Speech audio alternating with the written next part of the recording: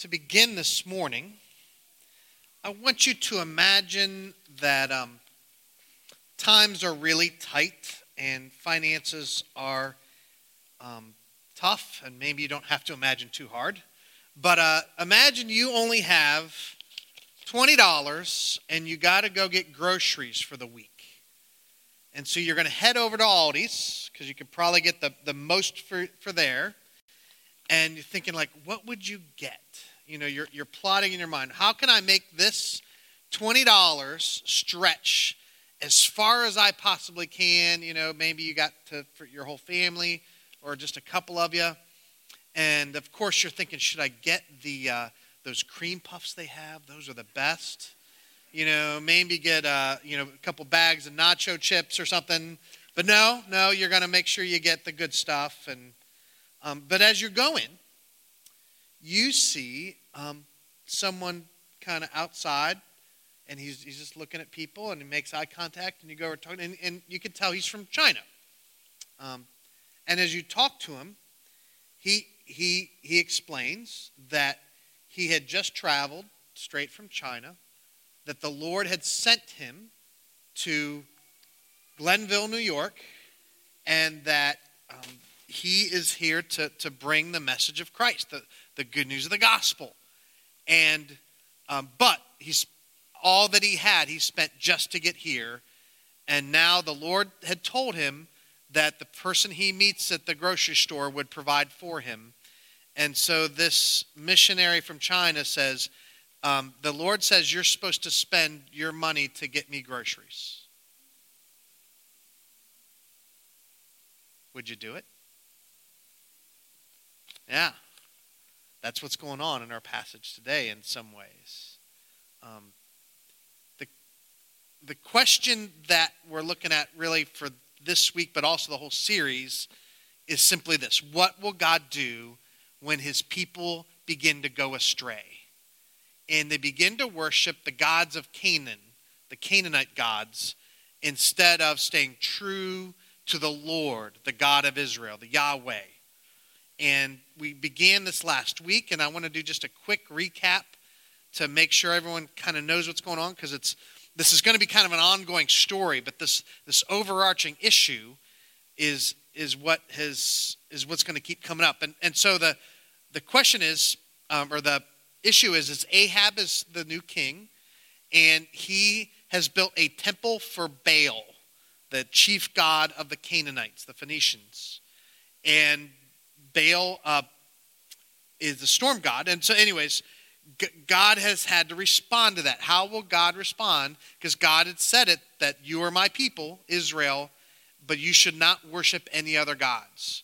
God had set up a covenant relationship with the Israelites. He would bless and protect them, but they would worship one God and one God only, and the one true God. And so what will God do in response to his people beginning to go astray? He will send a prophet. He sends Elijah to begin to advocate and tell the people they're going the wrong direction, and specifically admonish the king for what he's doing.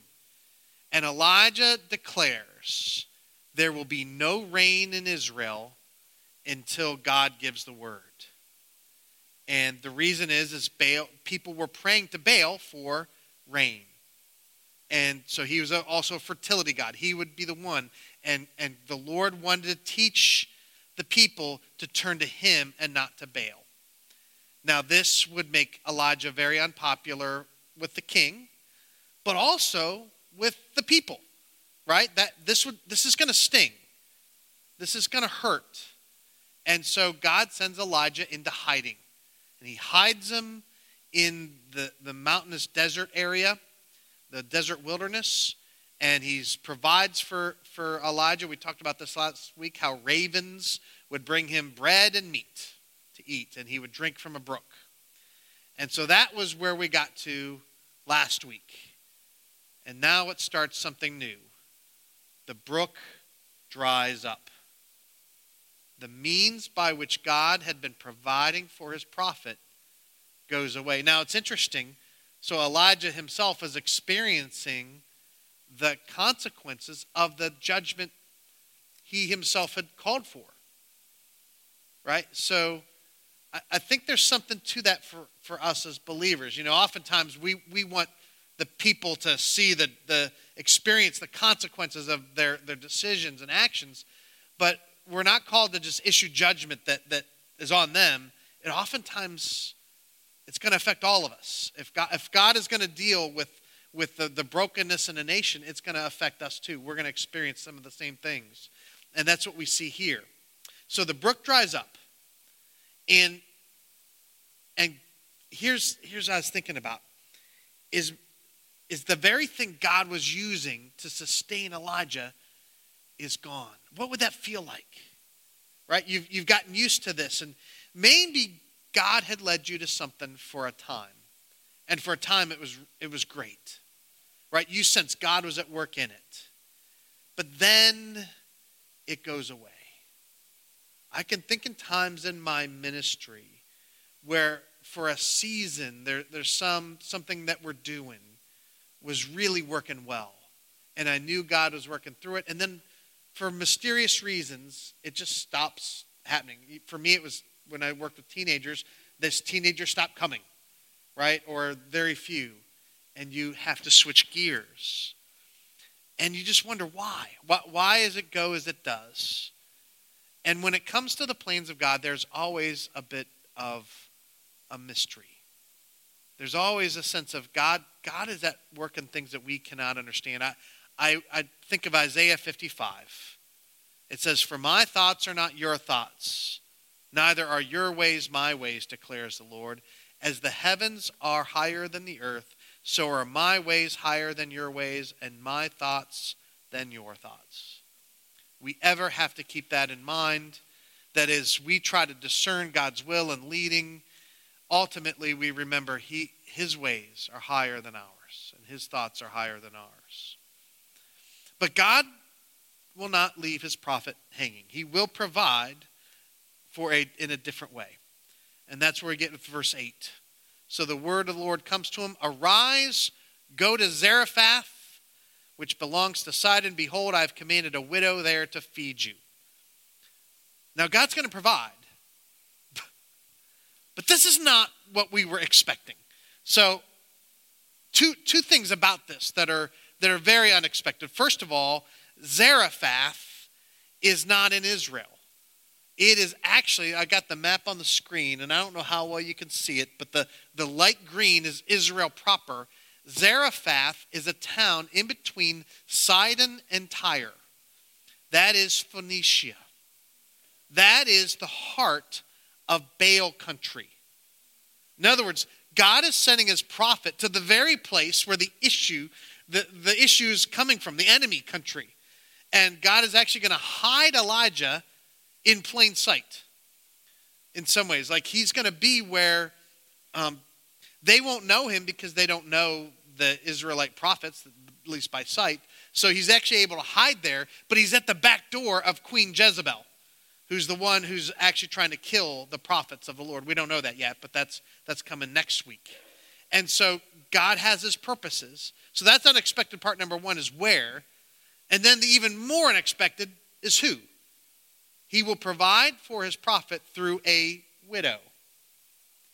Now, isn't it supposed to be the other way around? Aren't God's people supposed to provide for widows? The James says, religion that God, our Father, accepts as pure and faultless as this, to look after orphans and widows in their distress, and to keep oneself from being polluted by the world. God's people are called to care for those in need, including and especially those who have no other one to turn to, like orphans and widows. But here, God is going to use this widow. And just to clarify the picture, we find out that she's not an older widow. She has a young child. In fact, a better picture name might really be a desperate mother. And so he's going to send her to this woman, and that's who God's going to provide for the prophet from. And then it turns out this widow herself is in her own desperate situation. Elijah gets there, and he gets to Zarephath, and he doesn't know what he's doing. And so he goes to the gates of the city, and he's just watching.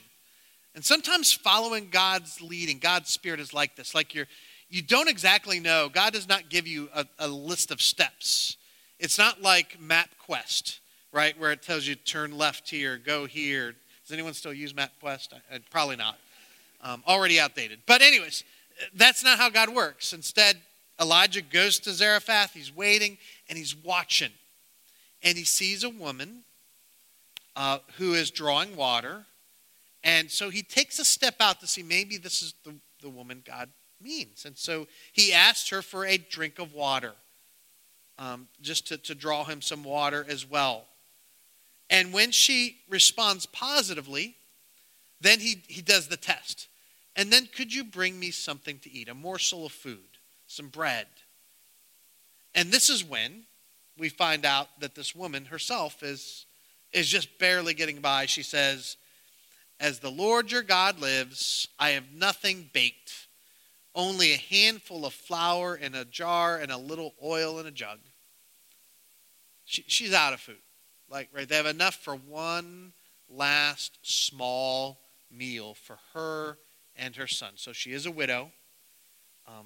Maybe she lost her husband in war, and she's trying to make ends meet. And it's a famine, a drought all around. So things are tough all throughout that area because of Elijah's pronouncement. And she's lost all hope. What does she say? Yeah, we're going to eat this meal and then we're going to die. She doesn't see a way out of this. She doesn't have anywhere else to turn.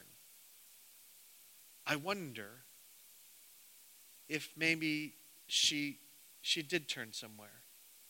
I wonder if she had been praying and maybe she realized that God, Baal, wasn't answering, that there was nothing to it. And maybe she even considered, God, if you're out there, maybe even if the God of Israel might be the one. And so, I don't know. It says the Lord has chosen this widow for a reason. And it says God back with Elijah said, I've already spoken to this widow. So I think there's already communications established. And she even says when she talks to Elijah, it says, as the Lord your God lives. Right? I think she's seeing, she knows something, even if she doesn't understand it all. Now, Elijah says, do not fear. I have trouble imagining myself doing what Elijah does here. Right? She just said she has nothing left hardly except for a small meal for her and her son. And so Elijah says, okay, that's great. First, make a sandwich for me. Right? Take what little you have left and give me most of it. I'm like, I just have trouble. But then he says, if you do that, then the Lord will provide for you. If you do that, if you trust in this way. It's that illustration with the Chinese missionary, right? First, give me what you have. Show me that you trust me enough. That you're not thinking that little bit you have is actually going to provide for you. Show me some sign of faith. And he says, the Lord, the God of Israel. And Elijah makes it clear, if God responds, it's not the God that they worship, not the God Baal. It is the Lord God of Israel, Yahweh, the Lord. He will answer. He will provide. When I get to the eternal kingdom, at the resurrection of the righteous, when Jesus returns at the very end, one day, I think one of the first people I want to go find is Justin Bieber. No. Is this woman. And I want to, I think this is amazing. I think more amazing than the miracle God does is you said yes, right? You had one last meal for you and your son, and you chose to give it to this prophet from another nation. Like, what got you to that point? I think this is amazing, her response. And it shows there's something in her. The only word we have that we could use for that is called faith. Right? She has put her faith in something. Maybe something she doesn't know a lot about. But she's come to see that the God of Israel just might be real, and she's gonna trust what little she knows to this God. And this faith is not hypothetical. Right? Sometimes people will say, oh, just have faith. And oftentimes then the faith they're talking about is very hypothetical. Right? It's all about believing something in your mind. This is action. Right? If you say, James, in his letter, one of the later Bible passages, James, he's writing, he says, if you say you have faith, that's great, right? But you know what? If it doesn't mean much if it's not put into practice. He says this, in the same way, faith by itself, if it is not accompanied by action or deeds, is dead. In other words, it's not really faith. Faith that's just a hypothetical is not faith. Faith is meant to be, you have to go somewhere with it. And we see that in this woman. And faith that is real, faith that is alive, is faith that's able to bring us salvation for eternity. It says that it is by faith in Jesus Christ that we are saved. By faith alone in Jesus Christ, by his grace, do we receive salvation in God's hands. And I think this is a great picture of what that faith looks like. And because she trusts in the word of God through Elijah, she sees God in action, and she sees salvation, both for her and her son, through it. So then we get to this miracle. And I love this miracle. It's kind of low-key, right? It's just kind of relaxed. It's not like this dramatic thing that you could see and point to. I don't know if she could show her neighbors. I don't know if maybe it wouldn't be wise to show her neighbors what was going on. It's simply, they take, they use up the flour and the oil to make bread, cake, basically pancakes. They're having pancakes for breakfast and dinner every day. And then when they come back, there's more flour and oil, and it just never goes empty. Like, okay. And it's God providing. Now, God is providing just enough for the day to come. I mean, I would want to game the system. I'd be like, let me get some other things. And I don't know if this would work. I'd be curious. Like, could she scoop out a bunch of flour into some other thing and then start selling it, And then would it refill? I don't think God was going to let that work. I think the whole intent is he was providing just enough for the day. Because God does that in other cases. When the people of Israel are wandering throughout the desert and they have no food, God sends manna, which is a thing like bread, or they use it to make bread. And they all want to gather up extra. And God makes it so that the manna, if they try to gather enough for the next day, it rots overnight and stinks. So they learn. He has to teach them to not gather too much, gather just enough for one day, so that every day they wake up and they got to trust God again. So God's teaching through this miracle. Give us this day our daily bread. So that goes on for a time. And I can imagine they're looking at, seeing how this is working. It'd be building their faith as they just saw God act day by day by day, learning to rely on him. And then there's a tragedy. Tragedy strikes, and this mother, understandably, goes into a crisis of faith.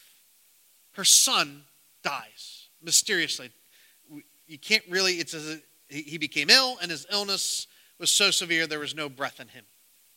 Right? And all of a sudden, whether this happened very suddenly or not, but it was not expected. He just dies. And she's like, I thought I could trust this God. What does she say? What have you against me, O man of God?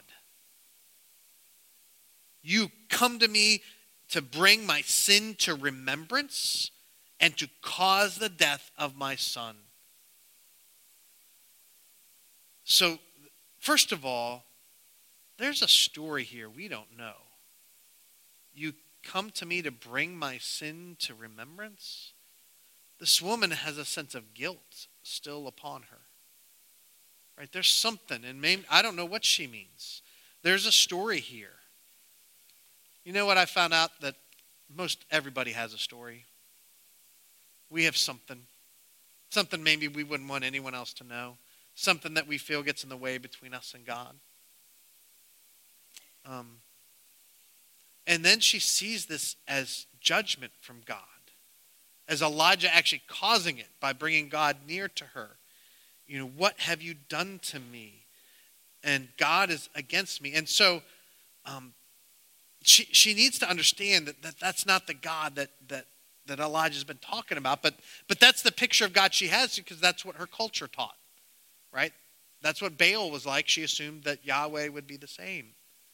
So, of course, what Elijah needs to do is sit down with her and do a little theology teaching and begin to instruct her in what God is really like and set her straight. That's not what he does, is it?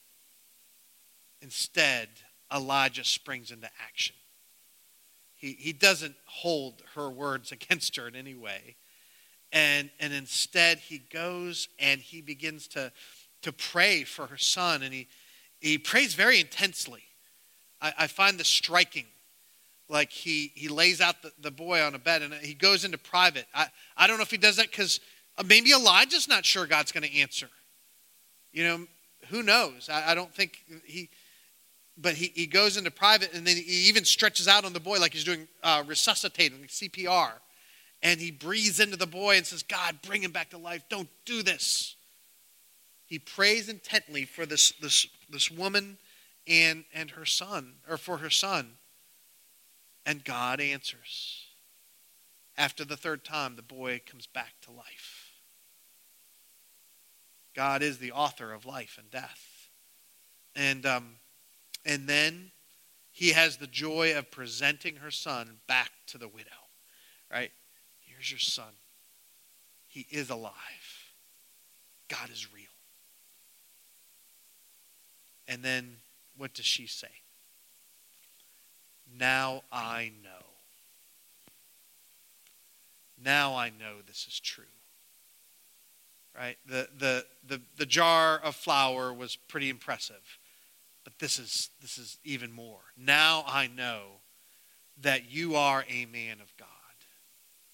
You really were sent by this God, weren't you? And I know that the word of the Lord that you've told me, the word in your mouth, is true. I know that this message you brought, this God you serve, is the real one, is the one I can trust in. Now we see prayer answered and faith is built up. I want to first talk about some parallels between Elijah and Jesus. And I find this fascinating. There's a lot of commonalities. So Elijah was simply a prophet, right? He was a man sent by God. Jesus was the Messiah, the Son of God. And when you compare, you see some differences. In Mark chapter 5, Jesus interacts with another desperate mother, a parent whose child is dead. And well, he actually has done two things. One is he did raise a boy who was the son of a widow, raised him back to life. But that's in a different place. In Mark 5, though, when it's a little girl and she has died and her parents had come to her, he's able to raise her to life. But he doesn't need to do all the drama of Elijah. He simply says two words in Aramaic, Talitha Kaum. Little girl, I say to you, get up. That's what it means, to arise. And so Jesus, the Son of God, had authority in himself to bring a child back to life. where Elijah was just calling upon God. So that happens in Mark 5. And then you go to Mark 6. And so as Elijah had provided bread, effectively, for those in need, and I mean that jar of flour and the jug of oil, that's an impressive miracle, repeating, and it fed 3 people. Jesus did a miracle multiplying bread and fish that would feed 5,000, and that's only if you're counting the men. Easily could have been 15,000, 20,000 people with women and children.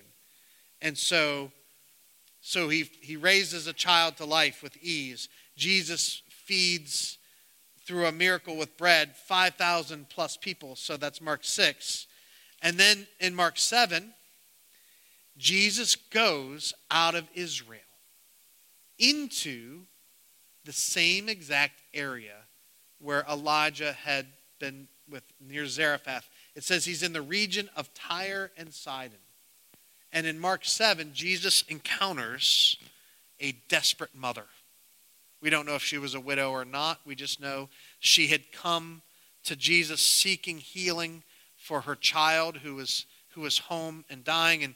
And at first Jesus was saying, I'm not able to do this. I'm here with my disciples. And he knew if he went with her and did this, it would lead to crowds. And I've talked in the past like why he was hesitant to do this miracle. But the woman has such incredible faith. She says, I don't need you to come with me.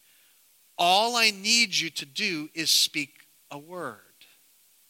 All I need is a crumb from you.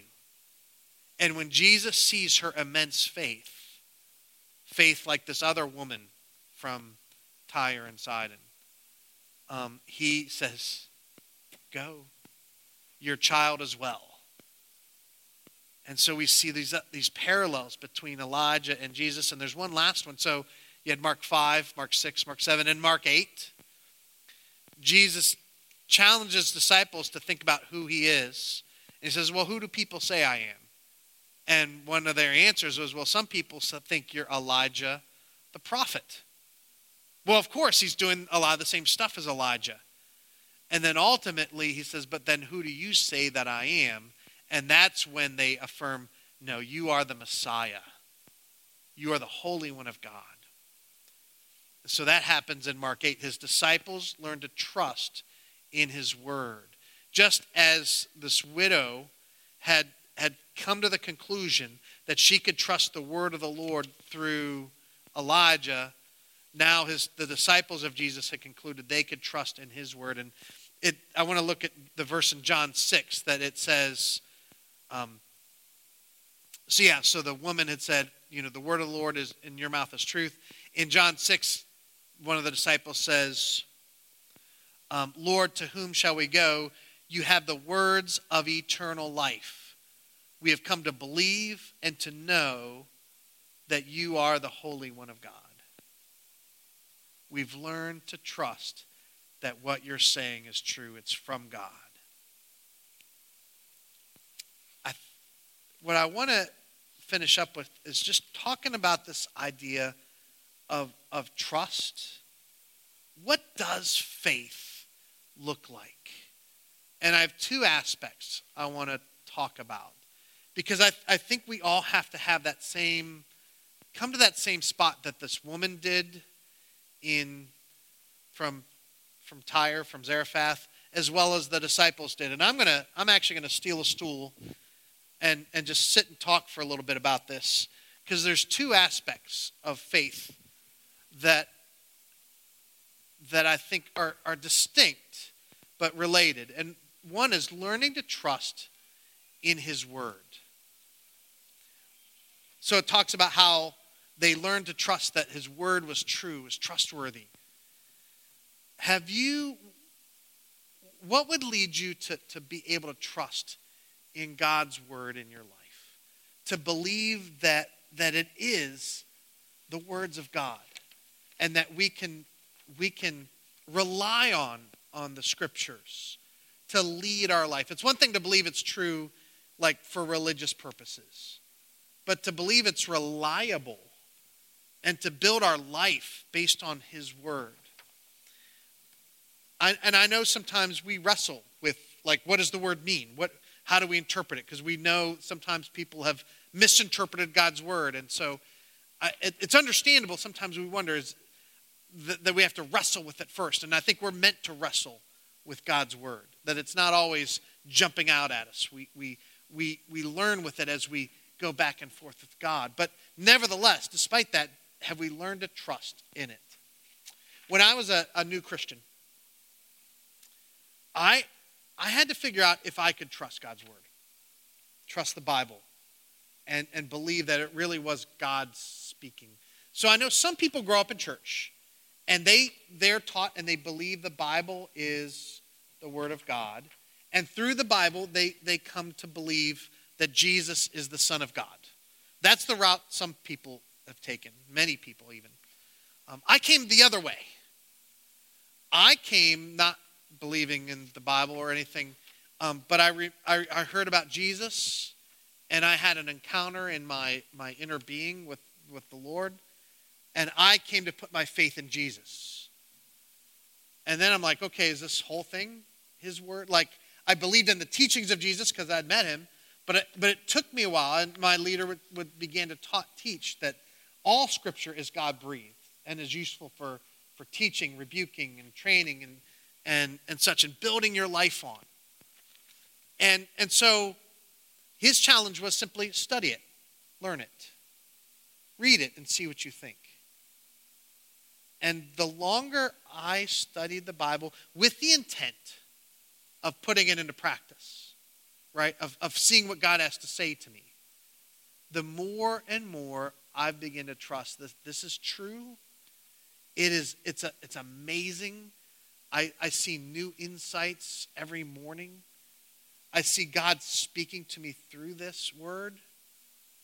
I recognize that sometimes people get misinterpret it, but I have found that I can rely upon God's word as my authority in life and as a reliable source for direction. Where are you at with that? Is that something you're still figuring out? I would just encourage you, learn to study it. Study it with others. Study it on your own, but also study it with others. And if you have questions, it's okay to ask them. We are meant to wrestle with the Word of God. We're meant to work it through and we say, well, this doesn't make sense. Well, work it through, think about it, talk with others, talk with me. I love answering Bible questions. God will show you over time. But that's only half of the question of faith. We also need to learn to trust God for our day-to-day life. I think that image of daily bread, right? Learning to trust him day after day with the little things that come up. Learn to see how he can provide in the things we need. Sometimes we can make our faith so very hypothetical. The daily bread is not hypothetical. Now here's the thing. We even have our prayer. I keep referencing it. Sorry, my mic is not on tight today. I'll have to refigure that next time. But we pray, give us this day our daily bread. The truth is, I don't need daily bread. I get way too many carbs as it is, right? And so, but I have things in my life that I have to trust God on, right? A lot of mine have to do with the relationships. I need to trust God to get me through this relationship, or how to respond to this person, or how to get through a conversation without saying something hurtful, right? Like, I need God's day-to-day interaction as I learn to deal with people. Maybe the daily bread that we need has to do with our finances. We get enough bread, but we also got to pay rent, or we got to, and learning to trust God with the things that I have. And, sometimes what I need to learn is, you see something, you want something, right? And, I want that. And learning that I actually don't need that to be happy. I mean, it's a lesson we all got to learn at times, because we always want more and more of what we already have enough of. And sometimes the daily bread we need is saying, you know what, you could skip buying that one and just be content with what you have. I mean, I could give you example after example. What does daily bread, what does it mean to trust in God for your day-to-day needs? Maybe it's the strength to make it through today. You know, we face times of discouragement and depression, and life seems overwhelming. And maybe you need to go to God and say, God, give me the strength that I can get through this day without crying. Yeah, I've been there. He's there, right? In our day-to-day lives. And he wants us to learn to trust him with those things, with those struggles.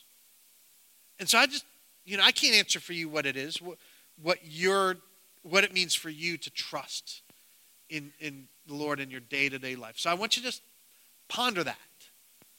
Like, what does it mean for you this week to trust God for your day-to-day needs? And your Father wants you to learn to do that so that you could walk with him and know him.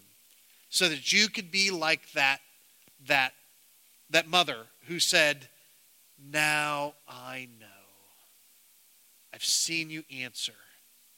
I've seen it. You heard my prayer and I saw you answer. Now I know you really are the one who speaks truth. I want to close, and I often do the Lord's Prayer. I want us to close by praying it, but in a different way. I'm going to pray out loud. You can pray with me, but I'm only going to do one line at a time. And as I pray, I want you to think about that line and make it a prayer to God. So in other words, when we just talk about Father, I just want you to talk to God as your Father. And so let's make this kind of a closing time of prayer where we're seeking to trust our Father. Let's have an attitude of prayer as we do it. Our Father, who art in heaven,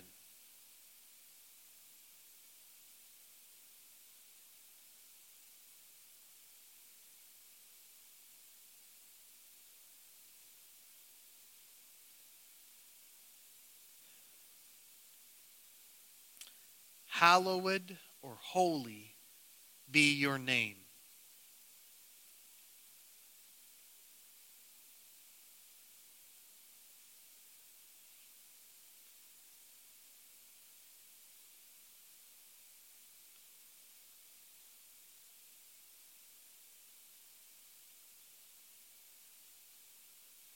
Your kingdom come, your will be done on earth as it is in heaven.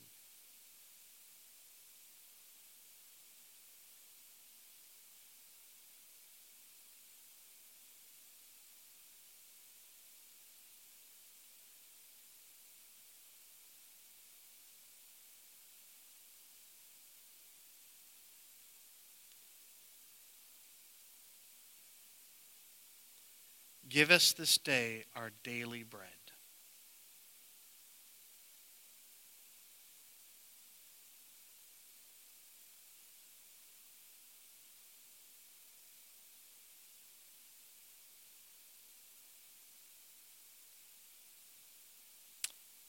Forgive us our debts as we forgive our debtors.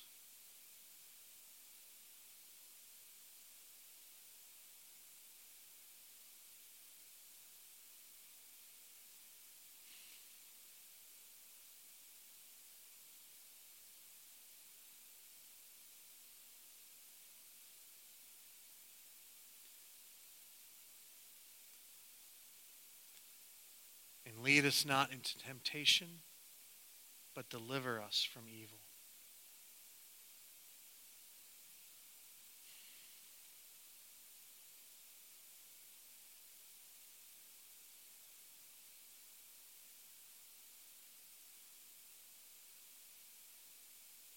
Would you all pray with me?